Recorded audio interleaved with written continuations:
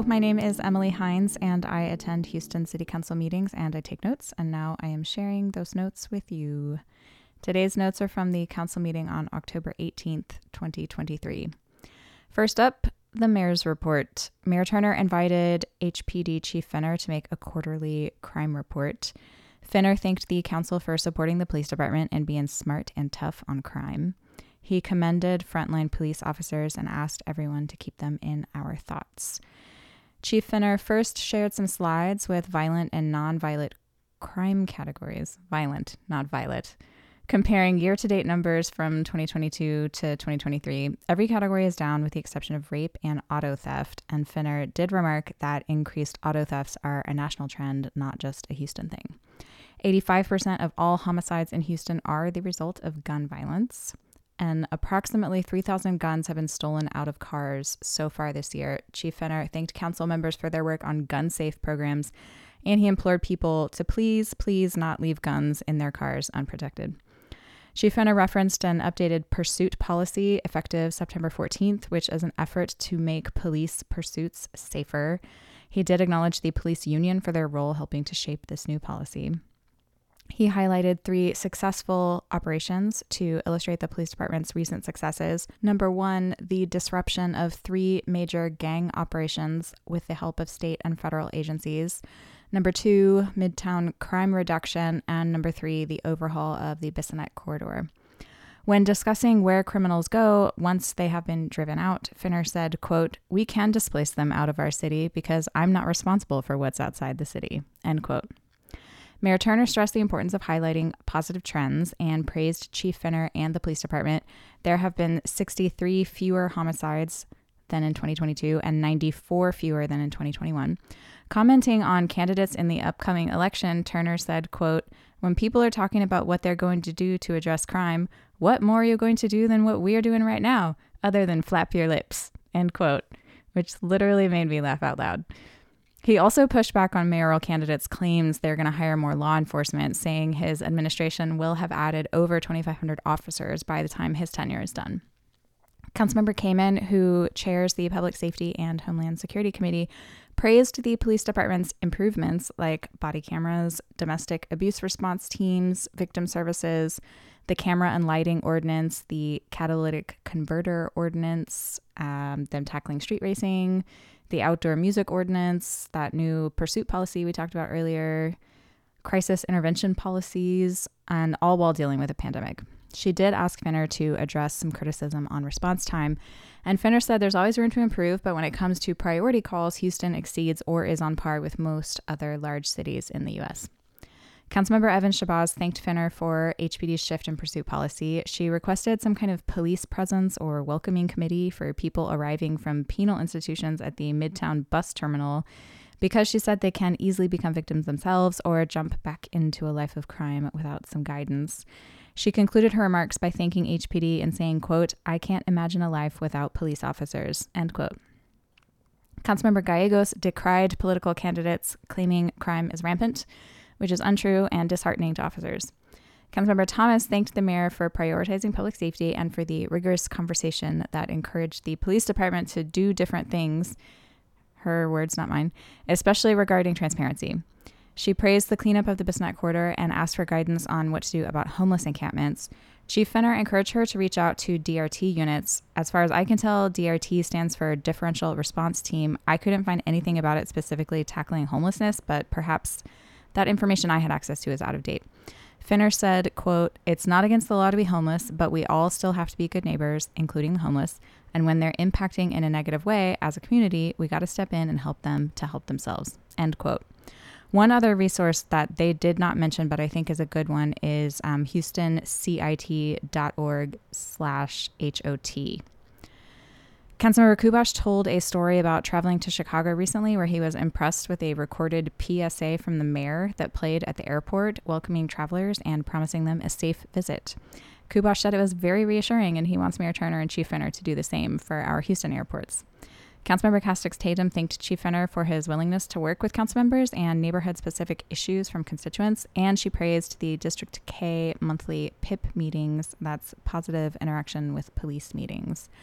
Councilmember Plummer thanked HPD in general, and especially for programs like MCOTS and CERTS that aim to de-escalate issues that can be resolved with mental health clinicians. Finner agreed on their efficacy. He also advocated for state and federal aid, and even though he claims to stay out of politics, he briefly mentioned that state surplus that could be put to such uses. Finally, Mayor Turner thanked Chief Finner for the diversity of his command staff, and he praised him for helping to reverse the crime wave. Turner said Finner has done a Herculean job, thanked him for being down to earth and shooting it straight, and leaving the politics to the politicians. At the end, everyone gave Chief Finner a standing ovation.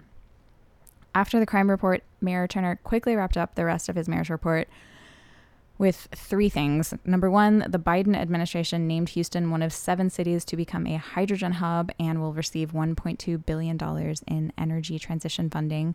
Number 2, UH is playing UT on Saturday, and Turner encouraged lots of people to show up to the game so visiting Longhorns won't have anywhere to sit.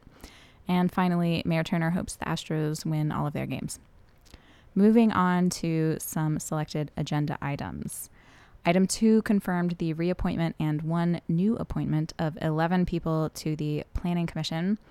The mayor and several council members remarked on the hard, often grueling work the Planning Commission undertakes and how important this work is, especially in Houston, which has limited zoning.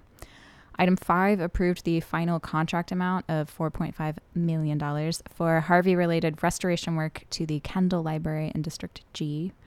Item 6 approved $5 million to purchase 16 ambulances for the fire department.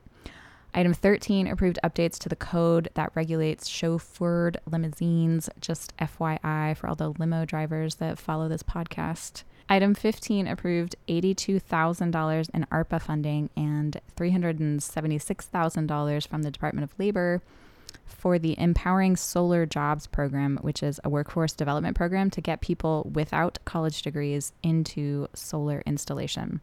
Councilmember Evan Shabazz praised this initiative as a prudent and wonderful use of funds. Item 20 approved the application to a grant that could result in $2 million of federal funding for an energy efficiency and conservation program, which Councilmember Kamen highlighted as especially appealing because it does not require matching funds from the city. It is free money. Item 21 approved the transfer of the former Velasco incinerator site, which was operational from the 1930s to the 1950s, to the Houston Land Bank.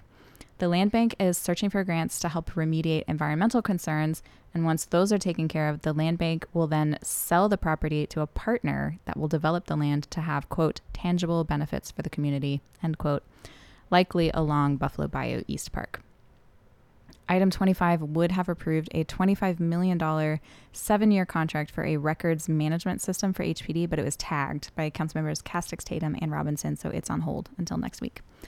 Item 26 approved a $1.4 million 5-year contract for foreign language interpretation services for the Houston Emergency Center. So that means translation services will be available 24/7, 365 days a year for 911 call takers in Spanish, Vietnamese, Mandarin and/or Cantonese, Korean, Arabic, German, and French. Item 27 approved a $3.1 million increase in a bunch of contracts with organizations that provide aging and caregiver support for Harris County Area Agency on Aging, and that's through the Houston Health Department. Item 42 was tagged last week by Councilmember Alcorn on behalf of Councilmember Plummer. Plummer has been advocating for more investment in minority and women-owned business enterprises, which we'll call MWBEs, in the process the city uses for purchases made through a co-op. Plummer said the procurement department has now committed to a $1 million carve-out for MWBEs, which they didn't have before, used in the co-op process, and that she has confidence this is only first steps, so she was willing to support this item now. She did encourage MWBEs to go ahead and bid on these co-op funding projects to show there is interest, and this week the item did pass. Finally, we will conclude with the councilmember pop-off.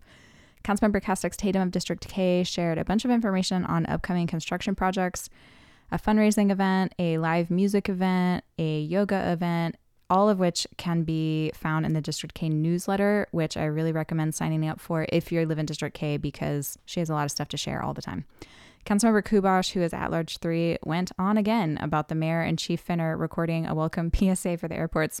He really thinks it's a winning idea. Councilmember Thomas of District F asked for help restriping the roads at school intersections, and Mayor Turner was amenable.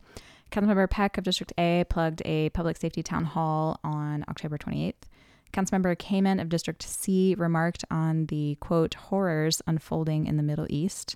She said, quote, there is not a single person in the Houston Jewish community that has not escaped the pain or the impact of what is happening, end quote. She reminded everyone that it's okay to not be okay and shared counseling resources. Kamen implored people not to get sucked into social media and misinformation, and she also thanked HPD for their protection of both the Jewish and the Muslim communities. Mayor Turner shared condolences on the passing of both Councilmember Cisneros and Councilmember Pollard's mothers. He preached compassion and understanding regarding Gaza, saying Houston can represent how to go through challenging times. He said that Houston stands as one and has the ability to represent for the nation how to move forward through this conflict. Turner said, quote, we are our brother's keeper, and we are one big family. And that was the meeting.